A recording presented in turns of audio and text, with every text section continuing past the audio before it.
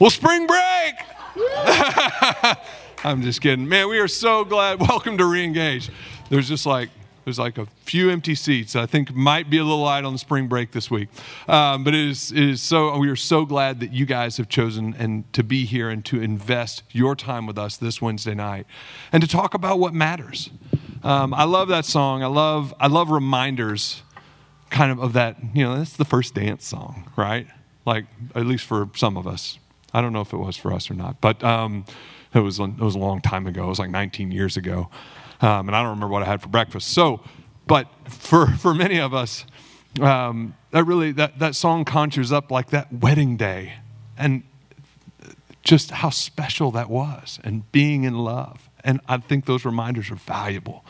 And so I hope you're encouraged, honestly, that you can come in here and be reminded of how great love is.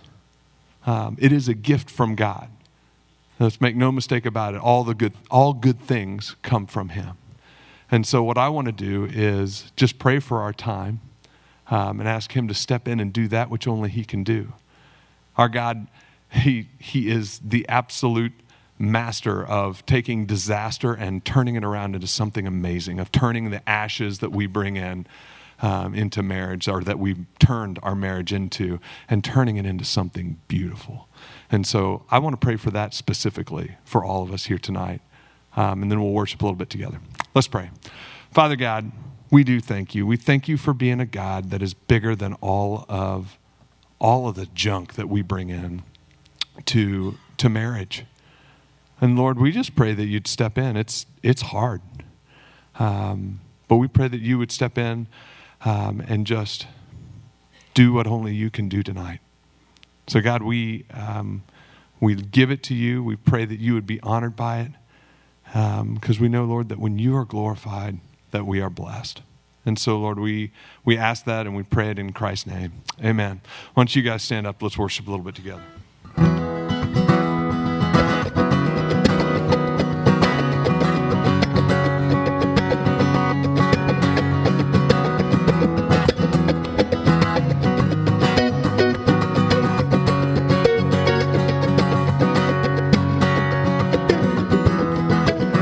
So great, Jesus, in all things. I seen a glimpse of your heart, a billion years, still I'll be singing. I never praise you enough. How can I praise you enough? You are the Lord Almighty, outshining all the stars in glory. Your love is like the wildest ocean. Oh, nothing else compares. Creation calls all to the Savior. We are alive for your praise. Earth and sky, no one is higher.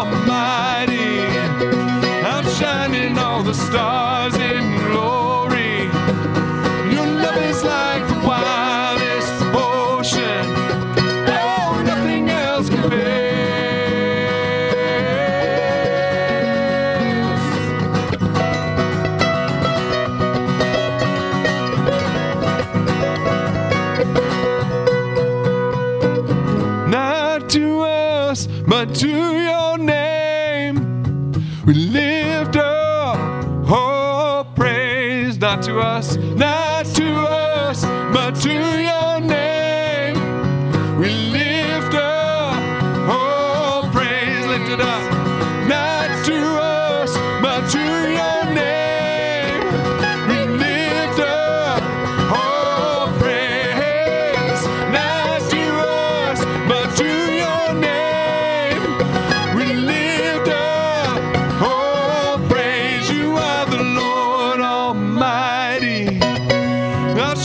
shining all the stars in glory. Your love is like the wildest ocean. Oh, nothing else compares. You are the Lord Almighty. Outshining all the stars in glory.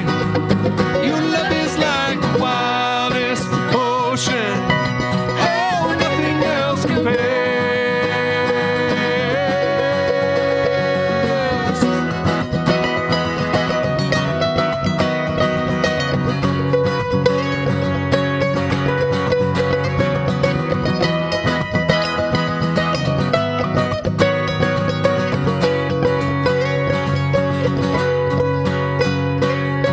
Lord, I come, I confess, bowing here to find my rest. And without you, I'll fall apart.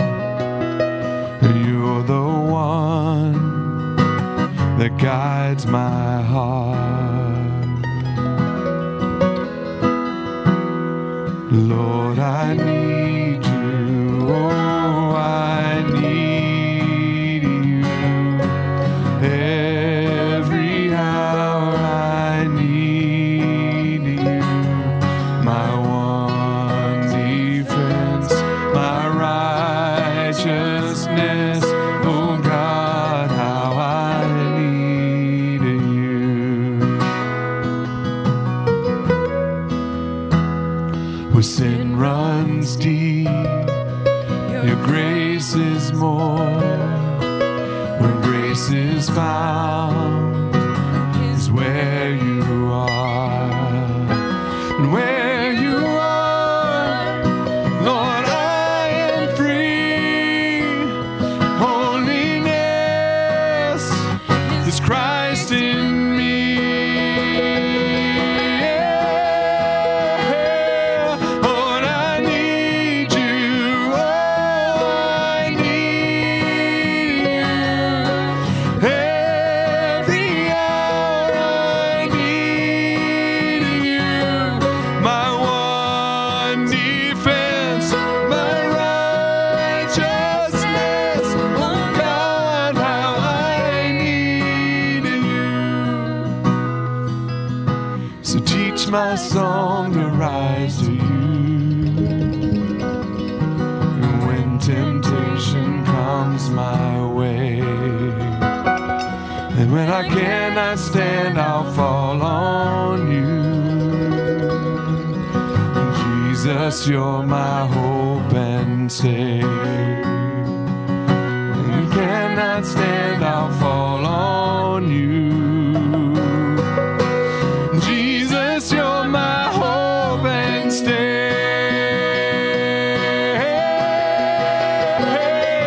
Lord, I need you. Oh, I need you. Every hour I need you.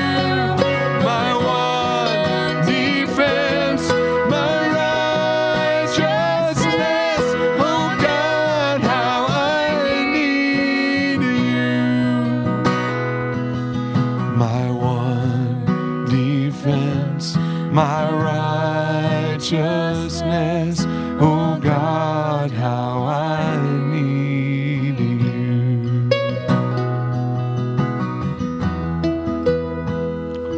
Father God, we praise you, God. We praise you for what you have done.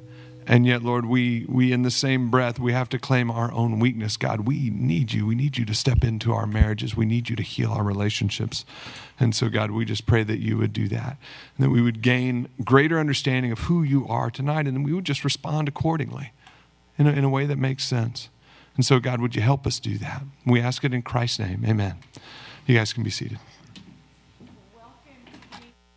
We on? There we go. Hey, it is with just incredible pleasure that I get to introduce to you tonight John and Debbie Wingfield. And as I was standing next to them during our worship time tonight, I stopped just to purposely hear you sing. You can sing. Yeah, your group just agreed and said, yes, he can. Am I right? They just said they're a witness over here that you can sing.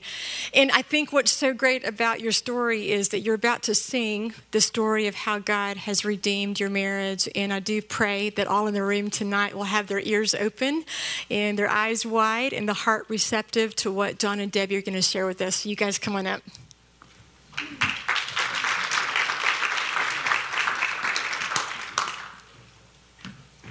We actually dressed as twins, as you can see. Yes, you did.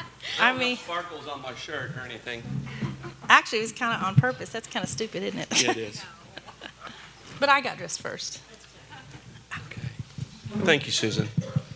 Like Susan said, we're John and Debbie. We just finished celebrating our 41st wedding anniversary.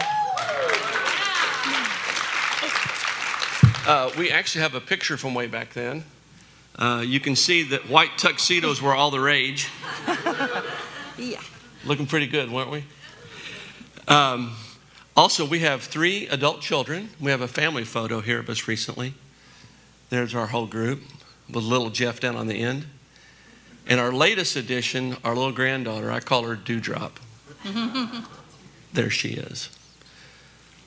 We showed up at Reengage 10 years ago after a very dark season in our marriage. The good news is Christ is taking our marriage mess and is turning it into a message. We pray our story tonight will encourage you as you walk through God's plan for marriage. I was born in Dallas 2 months early, and that is the last time I've ever been early for anything. I have a younger sister, and growing up, we had a fun childhood. I rarely got into trouble, and we spent a lot of time playing outdoors. My parents took us to church some of the time, but we didn't talk about Jesus very often. My dad was very kind, and he was cheerful and traditional, and we spent a lot of time playing with airplanes, going camping, and building things. I think maybe he wanted a boy, but I'm not sure. My mother was not traditional, and I used to think about how different my parents were. She taught me how to cook and sew, but also told me I needed to learn how to shoot a gun and fly an airplane. And she made me feel like I could do almost anything. She told me she thought she could drop me off in a foreign country and somehow I would figure out how to get home.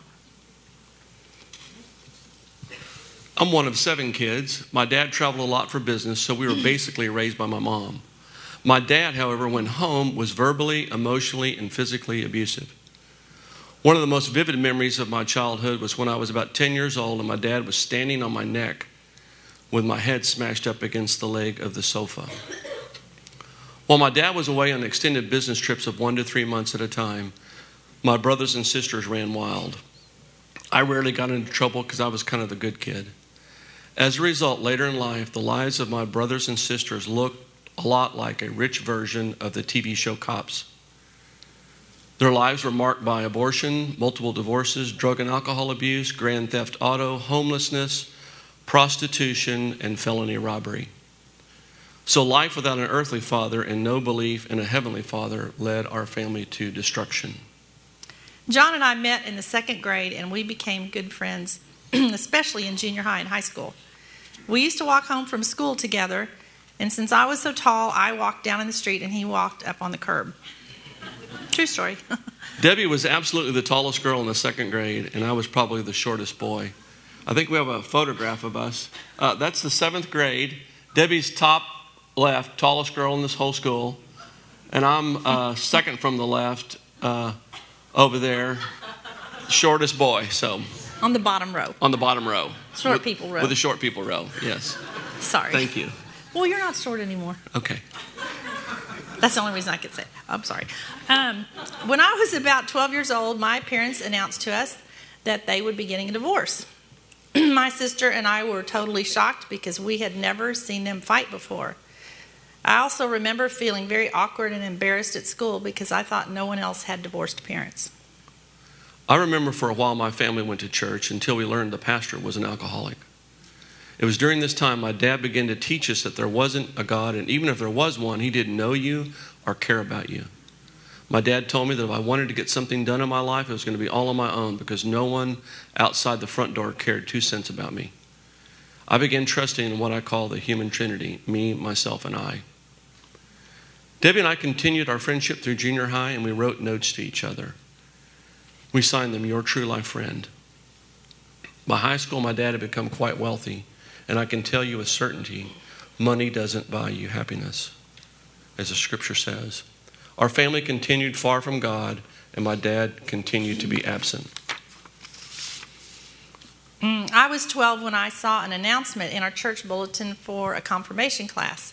And so I asked my mom if she would take me. It lasted a few weeks, and there is really where I made a commitment to follow Jesus. I can't remember when I first heard about the Lord, but I just remember always believing that God is real and that He's there for me and He wants the best for me. Later, I found a correspondence Bible study in the back of a magazine. They sent me lessons each week.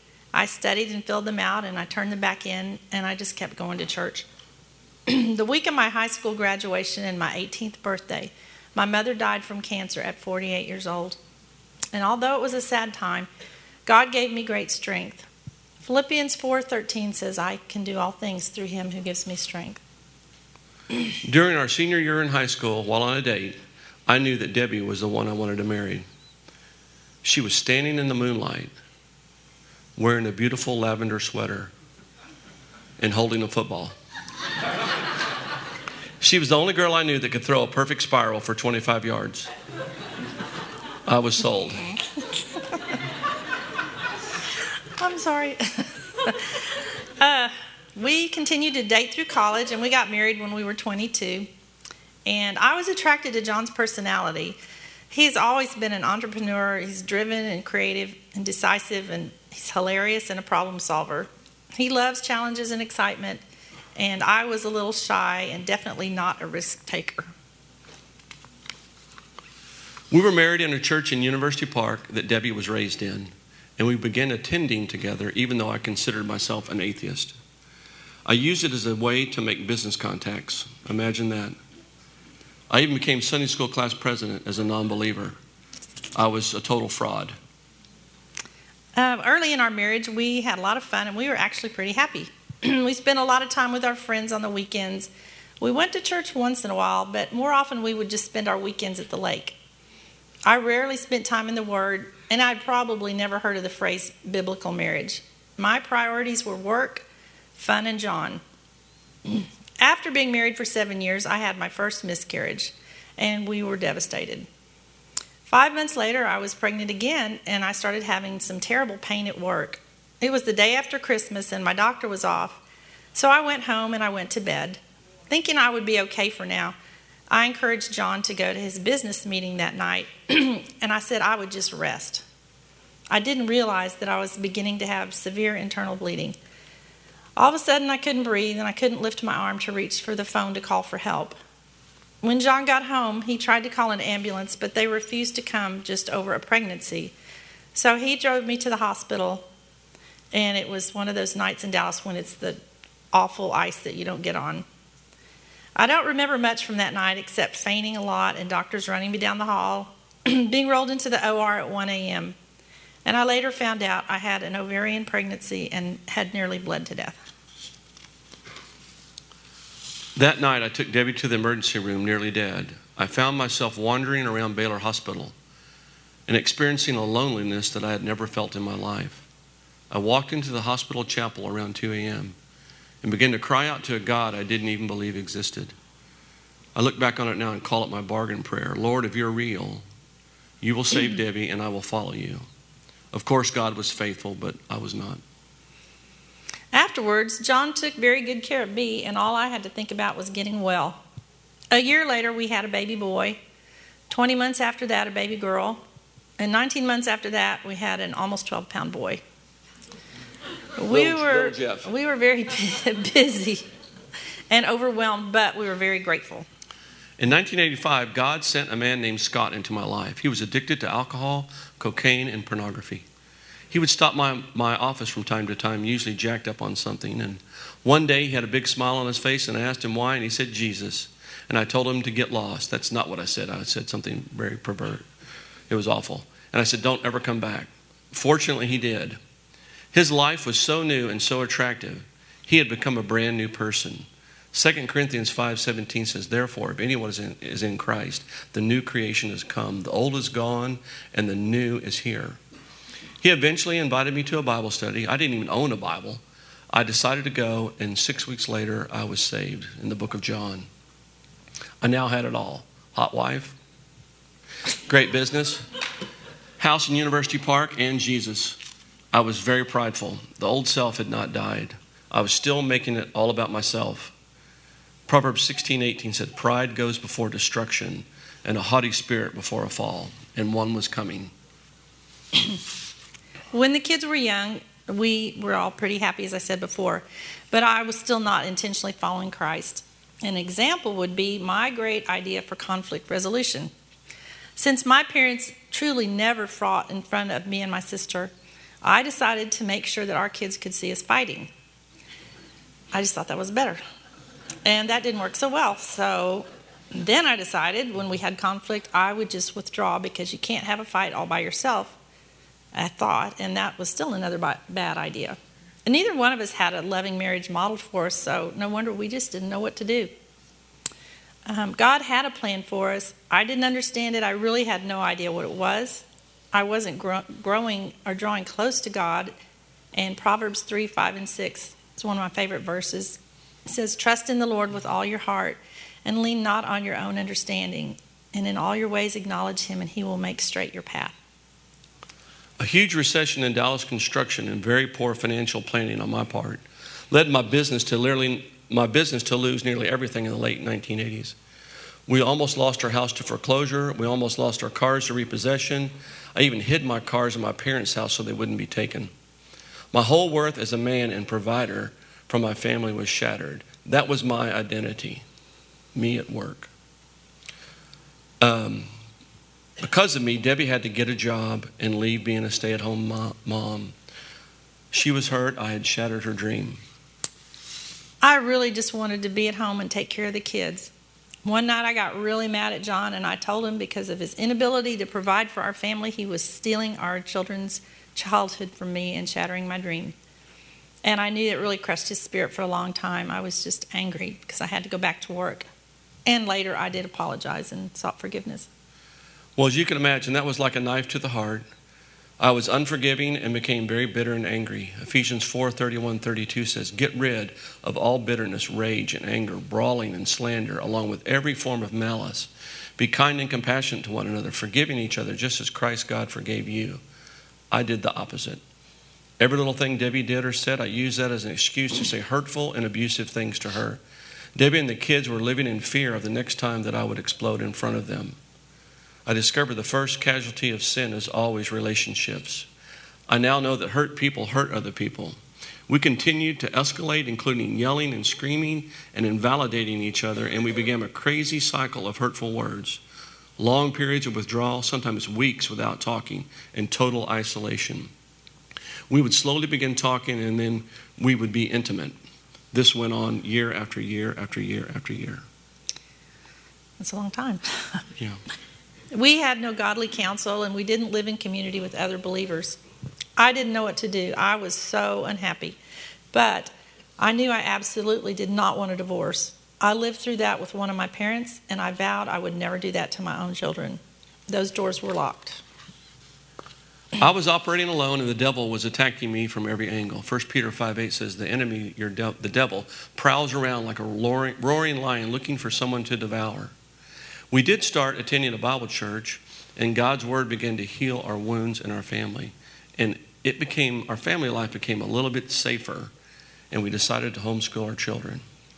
Debbie spent all of her time doing that, and I spent all of my time working. I began to hang around and spend time with some godly men, and the Lord began to heal my abusive heart. Those years were better, but they were still plagued by seasons of anger, rage, fear, fighting, and unforgiveness. I know that God wanted more from me. My anger and rage, which included putting my fist through a door, made Debbie and the kids fearful. My harsh words and critical spirit crushed all of them emotionally. My unforgiveness made them walk on eggshells around me. I was becoming my dad. Our kids went off to college, and we found ourselves just the two of us. That's when we joined Watermark. We went through Reengage, and a noticeable change began to take place. Even though we fought over the lessons and argued in the car in the parking lot before we came in, we did lots. God's word was being planted deep in our hearts. We got deeply involved in community, and the Lord slowly continued to change us. We told people the ugly stuff, and they still loved us. James 5:16 says, therefore, confess your sins to one another and pray for each other so that you may be healed. The prayer of a righteous person is powerful and effective. Our home life was getting better and better, and now we were spending more time with other believers. During a Sunday service, our pastor explained that he had given his wife a list of men's names and phone numbers that she could call if he was not leading her well at home. I thought that was a good idea. So that afternoon, I gave Debbie a list of men she could call. She looked at the list and said, John, these top four guys are just like you. And she marked them out. She wrote in new names and numbers.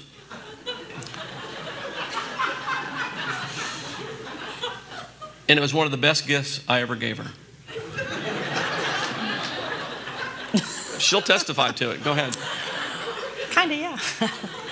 I did eventually need to use the list. This actually turned out to be a huge help.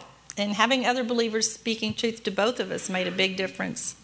Community is not just friends you hang out with. It's people who you intentionally share your personal life, and you apply God's word for life-giving transformation. Reengage taught us to be humble. And humility is not thinking less of yourself, but thinking of yourself less. We honor Christ by honoring our spouse. Changes didn't happen overnight, just like our marriage didn't get wrecked overnight. Hebrews 10:24 and 25 says, let us consider how we may spur one another on towards love and good deeds. Let us not give up meeting together, as some are in the habit of doing, but let us encourage one another, and all the more time as you see the day approaching. Sorry. That's good stuff, isn't it? Real men don't live in isolation. They run with other men of honor. They become servant kings, warrior kings for their families. My wife always wanted me to lead our family, and I now can say that I'm doing that. Men, become the spiritual leader of your house. Begin to pray with your wife nightly before you go to bed, just not at mealtime. Like most empty nesters, we remodeled our house when our kids left. But more importantly, we have been able to start remodeling what a godly marriage looks like to our adult children. 3 or 4 years ago, my oldest son gave me a Father's Day card, and on it said, Dad, thanks for loving Mom. You're the best dad a son could ever have or want. Christ has taken our 41-year-old marriage from a 2 to a 9. Deep, painful wounds continue to be healed and restored. Our marriage verse, you might want to write this one down. Joel 2:25 says, the Lord promises to restore all the years that the locusts have eaten. Many things have been restored, including the relationship with my earthly father, who became a Christian at age 92. He told me that he loved me for the very first time in my life, and that I was a good man just a year before he died. Regardless what's occurred in your marriage, Jesus is the answer. There's no wound that can't be healed, no problem that can't be solved. Just come to the Savior and surrender and find rest. Of course, we still argue and disagree sometimes, but now we keep short accounts with each other. We quickly ask for forgiveness, and we quickly extend forgiveness, which is for us is huge. We decided that was just it. We're not doing this for the last third of our life.